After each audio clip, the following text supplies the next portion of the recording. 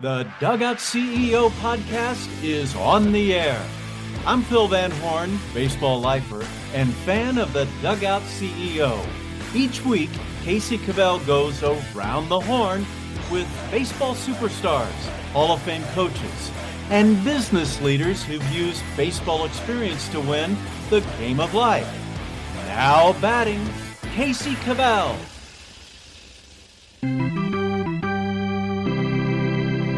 Dugout Nation, excited about our guest today. Today, I am joined by Billy Burns, who is a father of four, soon to be five, former Major League Baseball player and current Atlanta real estate extraordinaire, and my good friend. Billy, welcome to the Dugout CEO podcast.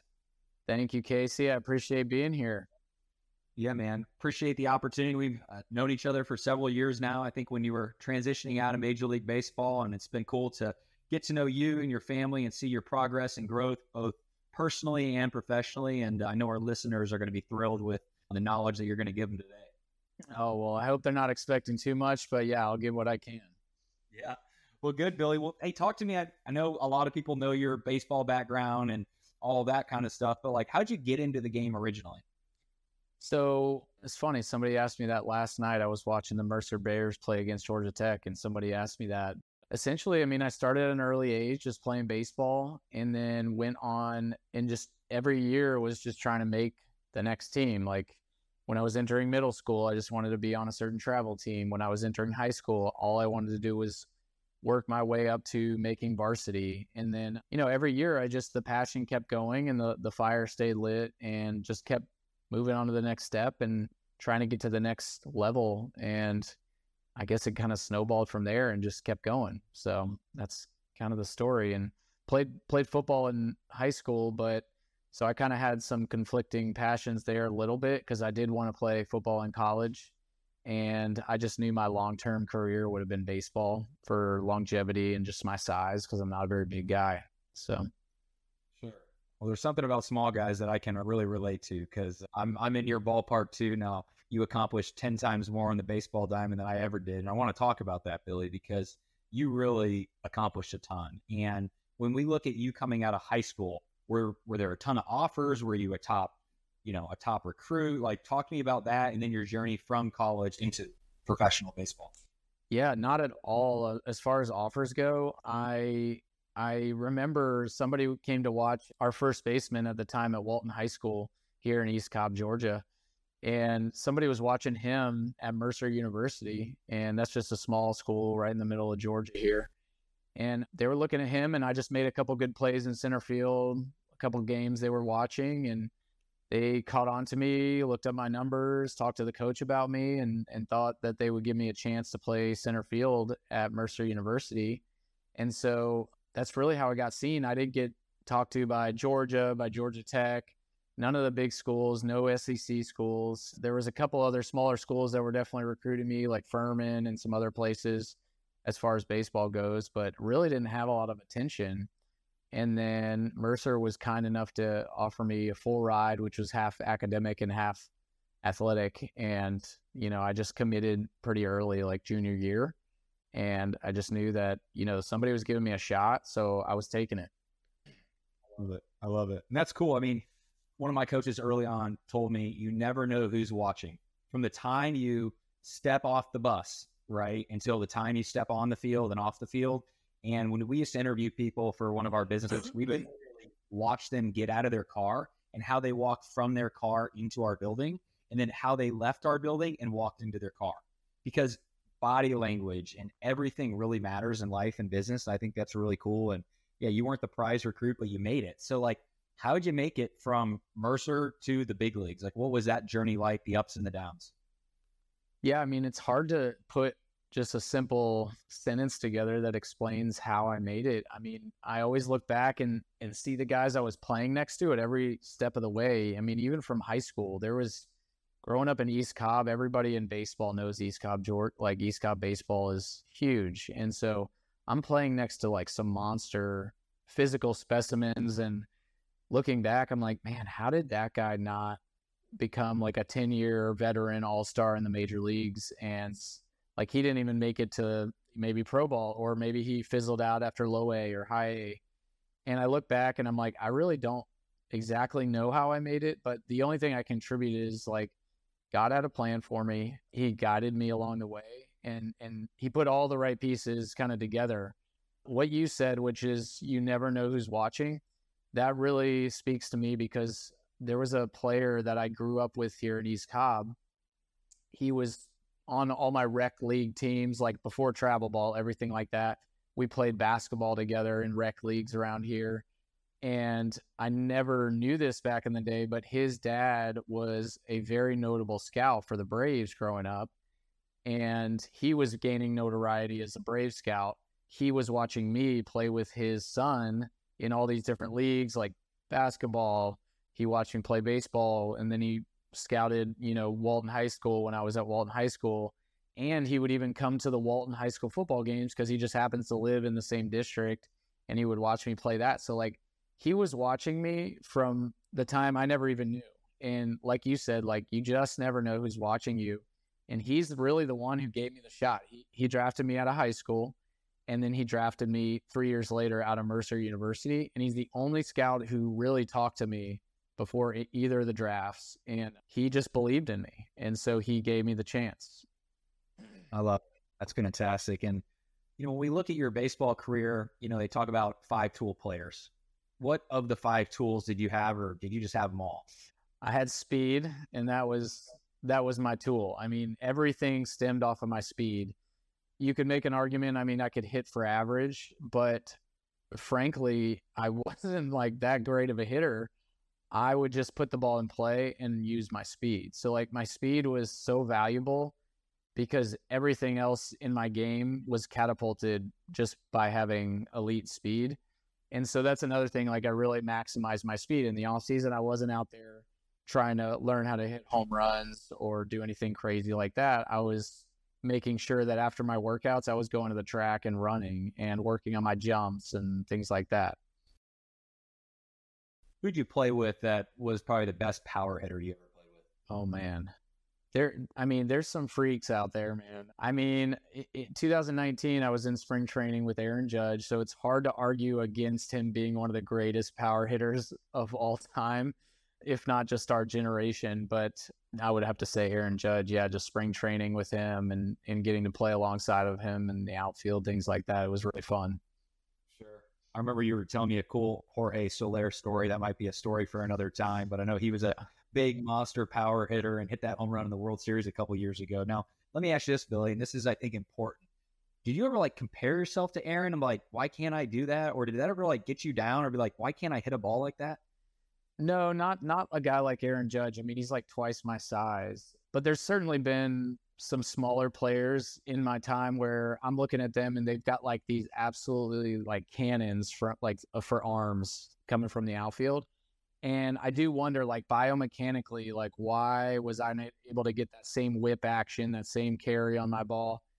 Because it's not like I was less strong than any of those guys, like, in the weight room, as far as that goes. Like, I could lift with anybody. But there were certain times where I'd be like, why can't I get some of the drive that some of these little guys get? But at the end of the day, like, I didn't worry too much about all that because I knew my niche and I knew my game. And that is something I definitely developed in college, which is like knowing my game and then maximizing those tools that I had. I literally just got the chills. I was like thinking this of like how, I don't know if it's confident, but secure you are in your own skill set and your own ability. Mm-hmm. And not worrying about, hey, I'm not Aaron Judge, or hey, I'm not this person, or I know my niche. I know what I'm great at. I'm going to maximize that. I'm not going to worry about everybody else around me. I'm just going to do what I do really well and maximize that. Where I think a lot of people, they try to be somebody in life or in business that they're not. And I've got caught up in that trap of, hey, why can't I do what they do? Or why can't I do this? And, God's given me certain abilities and they're not self-limiting beliefs, but I was built a certain way. You were built a certain way, and your niche got you to the big leagues, which I think is really cool. Yeah, I mean, absolutely. I can't tell you the amount of guys that I watched by the decisions they made. They thought they could be somebody they weren't. Like, even bigger guys who really just didn't have a lot of like generating power, like to hit for power. Those guys would try to hit for power, but they're just out of their element because they never developed it or for whatever reason. And I watched them kind of flounder themselves out of the game because they tried to be something they weren't. And in little guys too, like little guys trying to hit for power or trying to go gap to gap, like deep fence kind of hitting. And the coaches see them as uncoachable kind of. And that's another big deal when it comes to like trying to make it. You really need people on your side along the way. And that goes for business too. I mean, you know that. So you definitely need some people vouching for you, that you need people to believe in you. So if you're doing things that are out of your element, people are going to see that and notice it pretty quickly, because it's easy to see it when you're watching from the outside. Yeah. I think I just keep hearing authentic, be real, be honest, be open, encourage one another, and have others that can encourage you. Now, it just reminds me of, Major League. Remember when Willie Mays Hayes is trying to hit the home run? Yes, exactly. It's like, stop, Willie, just get on base and steal, right? Mm-hmm. That is such a good reference right there. Yeah. All right, tangent. Favorite baseball movie of all time? Oh, man. Favorite baseball movie? I'm a sucker for Angels in the Outfield. I really love the inspirational movie, even though it's so unrealistic. I like that movie. It's just fun. It's wholesome. You don't get a lot of movies like that anymore. Yeah, I love that. I was talking to Shea Hildenbrand the other day on the podcast. Oh, nice. His favorite one, well, I don't know if it was his favorite, but For Love of the Game got brought up. Okay. Remember that one? Great movie. Yeah. I love that movie. I love Field of Dreams. I mean, all those just bring you like that old school passion for baseball. It's great. Yeah. And we were talking with Shea about in that movie For Love of the Game, where you eliminate the mechanism. You remember all the people in Yankee Stadium that are yelling at him and whatever, but he just clears his mind and he focuses on the glove. And I think you were able to do that, obviously, because you knew your niche, knew your talent. You just did it really well. But what is that like, being a Major League Baseball player? Whether you're a Major League Baseball player or you're a CEO or a business owner or you're a leader, like there's a lot of pressures and stresses and outside stuff that can mess with your mind. And it truly is a battlefield in the mind to win in anything in life. Like, what is that pressure and stress like, in the big leagues? I'm not going to lie. I mean, it's intense, and it's not like it goes away. So even like in my best seasons, I can be hitting really well in the season, but at the end of the day, like I got to keep up that standard the entire season. You can't just have one good month and then just say, you know what, I'm going to coast here the rest of the way. It doesn't work that way. And your mind shifts and then you sink into a slump. And so you really just have to be on all the time, it feels like. And that is a lot of pressure to deal with. But I think that, like, for instance, like in business, like you mentioned, like the baseball pressure, I feel like was so constant, and it was so long. Even in the off season, you're working out because you know that next year you're going to be competing against 30 other teams, outfielders in my case, and no matter what team another player is on, they're always kind of out for your job. So there was never any like letting off the gas. And if I ever did, or if I ever like kind of thought I was kind of figuring things out at the plate or something like that, I always slipped into a slump, and it's just a dangerous game there. So you always just kind of have to be on, and dealing with the pressure is tough. But for me, I always leaned on my prayer life, getting into the Word, and just having God as a crutch in those moments, like mentally, because it's a very, very hard mental battle. But I feel like the guys who kind of had somebody like a spiritual belief there to lean on definitely handled it better than the other guys. I love that. Super cool. Now, professionally speaking, now I know you're a star at what you do now. Talk about the transition from Major League Baseball. You were kind of figuring out, do I want to make another run at it? Do I want to get into something new? There's a lot of people listening to this. They might be in a transition period. They might be in something that they don't want to be in, or there's a new season of life. How did you make the transition? And then talk a little bit about what you do now. Yeah, so it was interesting timing for me and my family. We had our third baby on the way after the 2019 season. My elbow had been killing me like later part of the season trying to swing. And so I realized that I needed to get some rehab for it. I needed to figure it out because it was hurting me just to do that motion right-handed. And I ended up having a hole in my ligament there near my elbow. I needed to get it repaired surgically. So I had surgery in December, and thought I was going to just train like any other normal off season and try to play another year, see what happened. But then my legs and my knees kind of hurt after the recovery of the surgery. I don't know if it was being stagnant or what, and was praying about it a ton, and then felt like God was just like, hey, you need to rest. You can't play. Your body is literally falling apart, I felt like. And so I just came to my wife one morning and said, hey, like, babe, I don't think I can play next year. I think I'm done. And so my goal initially, like mentally, I was like, I'm done for next year, but I'm definitely going to try to rehab, get back and keep playing, try to give this game another ride. But God had other plans for that. So what I did was, one of my biggest passions was real estate. So I really wanted to just invest in real estate. And my wife wasn't comfortable with that, with a third kid on the way, transitioning job, that kind of thing. So I said, okay, I'll get my real estate license, got my license, and dove headfirst into being a realtor. That way I could prove to her, but also stay in the space, prove to her that I knew what I was doing, earn some income. And then we ended up having our third child. Then we had our fourth child, and now we have our fifth on the way. And so I haven't been able to jump into the real estate investing, but it's definitely the passion for me. So that's definitely where I'm heading. Awesome. Super cool. And then what do you think? I was on the golf course with you a few weeks ago, and, just seeing the way that you were able to be present for your clients. Is it hard being a real estate agent? Because you work sometimes on the weekends or at night, and then you got these days where maybe there's not a bunch going on. Like, how are you as a professional able to be present with clients, with family? I mean, you got 4 kids, 1 more on the way, you're married, you got a lot going on. Talk to me about that. Like, how are you able to get it all done in life? It is very challenging. It is a transition. I mean, when you come out of baseball is like, man, you just show up to the field and you're there all day. And that's all you had to do. Like, just show up and then do what you're supposed to do at the field. But in real estate, it is a little different, because sometimes clients have hair on fire type situations, and I'm their talking point. I'm their connection to the deal. And so they're calling me all hours of the day, all hours of the night. And they're telling me, like, for instance, a pipe burst when we were on the golf course the other day. A pipe burst in my client's front yard, and we're supposed to close on the house, and that's a big deal to the other party. So just talking her through that, calming her down, those type of situations do come up.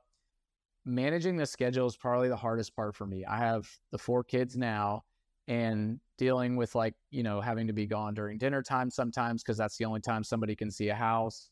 It is challenging on my wife, but we have gotten a lot better at it. And I am trying to find time to kind of put the phone down, be with my family at times, get a little rest. And that's one of the things I've been learning in our Bible study that we attend, is just to, like, find times to get rest period, because God really sewed that into the rhythm of life. And it's very important, I feel like, to get some rest every now and then. But in real estate, you can be go all the time if you want to be, but you really need to, like, put the phone down, rest for a little bit, recover, and then jump back into it when you can. I love it.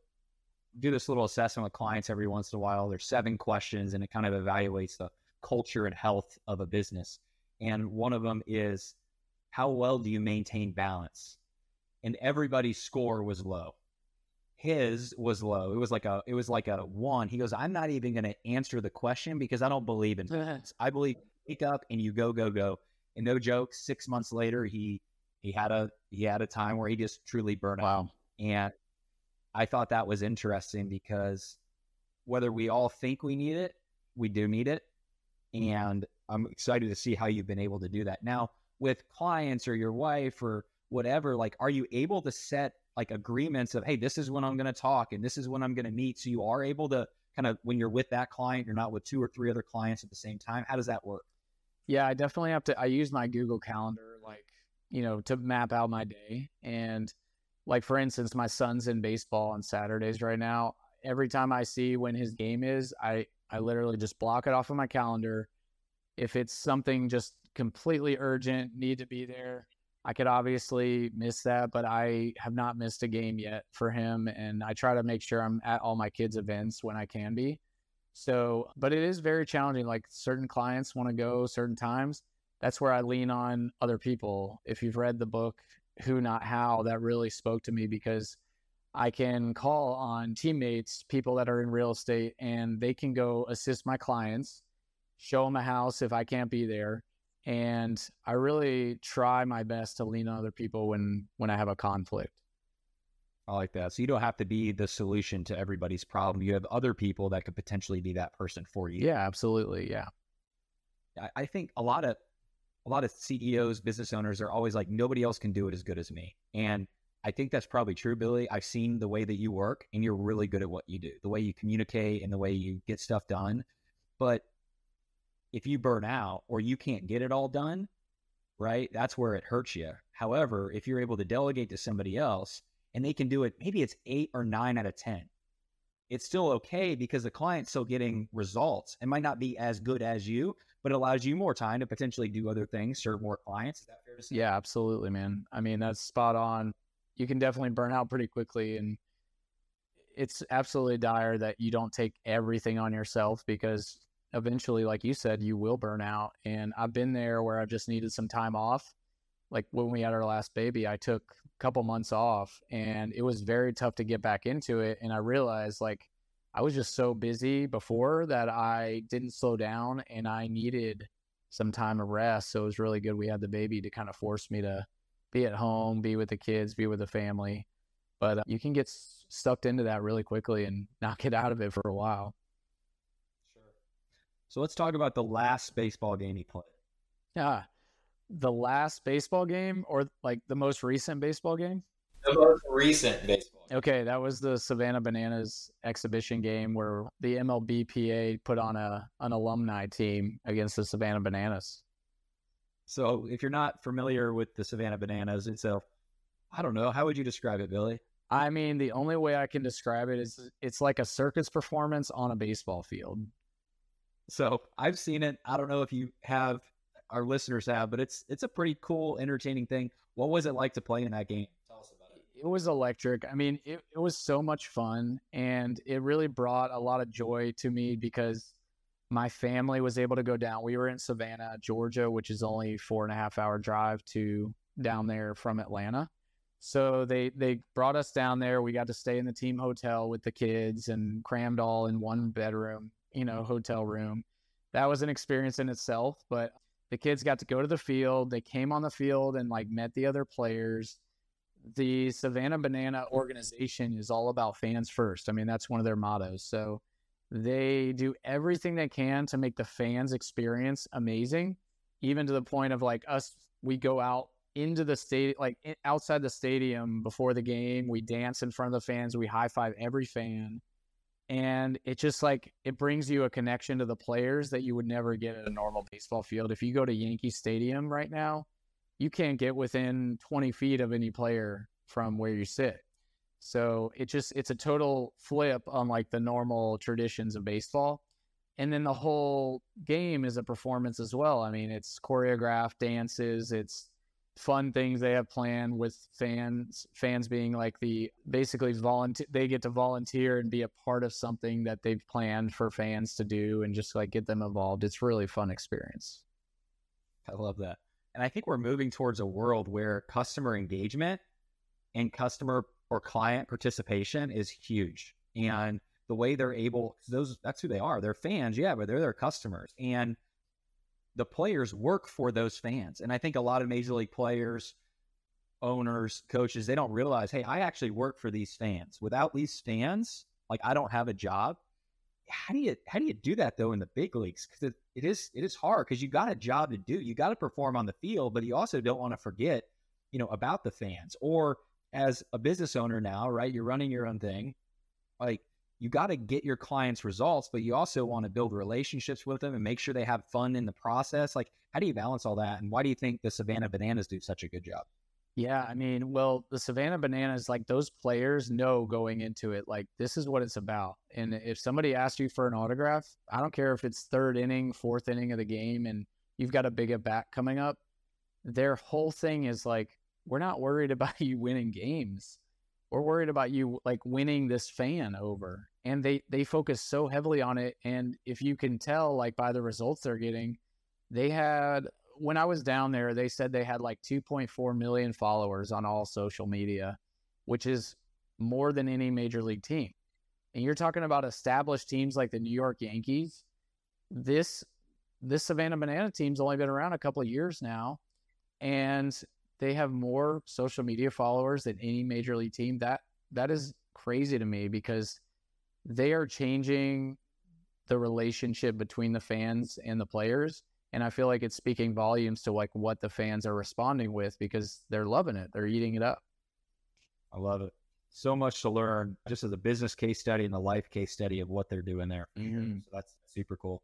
Well, Billy, any other, big piece of advice you got for Dugout Nation here that will maybe challenge or change our listeners? Man, for me, it's always been about my faith. So I always go back to that. If I didn't have my faith through all the challenges of baseball, through all the stresses of baseball, I was able to lean on my faith, and I feel for the guys who don't have that. It helped me grow exponentially, just in maturity. When I got into the business world, if we're talking about the stresses I deal with in real estate, which is plenty, and it is always constant. There's always a stress, and every deal has some type of turbulation at some point. It's so much easier for me to kind of take a breath, zoom out, look at it from 10,000 foot view here, and just realize that God's in control. And once you relinquish that control, I mean, the stress is not as bad anymore. So, that's the best piece of advice I can get. I love it, Billy. Well, thanks so much for your time today. I know our listeners are going to be thankful for this wisdom that you shared with us today. And how would somebody go about getting in contact with you? Yeah, they can send me an email to billyburnsrealty@gmail.com, or they can follow me on Instagram at BillyBurnsHouses1. Perfect. We'll put that in the show notes, Billy. And thanks again for being a guest on the Dugout CEO podcast. All right. Thanks, Casey. Appreciate it. All right, Dugout Nation. What an amazing time with former big leaguer Billy Burns. I wanted to give you 3 main takeaways that I learned from Billy. Number 1, don't compare yourself to others. Don't worry too much about what you don't have or what you're not great at or what others are better at than you. Know your gifts. Stay focused on maximizing those skill sets. Know your niche, know your game, and maximizing the tools that you do have, and surround yourself with others who can help you where you're not strong. Number 2, how to handle pressure and stress. He mentioned having a hope and trust in things not of this world. Whether you're in the big leagues or a business owner or a leader, you're at the top, and with that comes a lot of responsibility and often pressure. Take a breath, slow down, zoom out, realize that some things just aren't that big of a deal, and realize that God's in control. And all you can control is your effort and not the end result. If you're able to relinquish that control, that minimizes the stress and the pressure, and all you can do is focus on your preparation. And number 3, how to balance personal and professional life. People just need to learn how to put down their phones and be present wherever they are. If you're working, work. Let your family know why work is important and what that work allows you to do as a father, as a husband, right, as a dad, and why work is important. But then also explain to your family that when you're with your family and you're not thinking about work. And explain to your clients or your customers or your coworkers, hey, when I'm off the clock, I'm off the clock, and some things just have to wait. So if you set up those clear expectations with both your family and your work, you're going to be in really great shape and have some really healthy boundaries that allow you to balance both personal and professional life. Thank you for joining us once more for another episode of the Dugout CEO. We want to get you the tips you need to become an MVP at what you do. Sign up for our Friday Focus newsletter and you'll receive a valuable tip each Friday morning to help you build the business and life you want. You can sign up by going to CaseyCavell.com or click the link in the show notes. And make sure to hit the subscribe button so you get notification on our next episode. And one way you can help us book more great guests like this is to please leave us a rating and honest review in the Apple or Spotify podcasting app.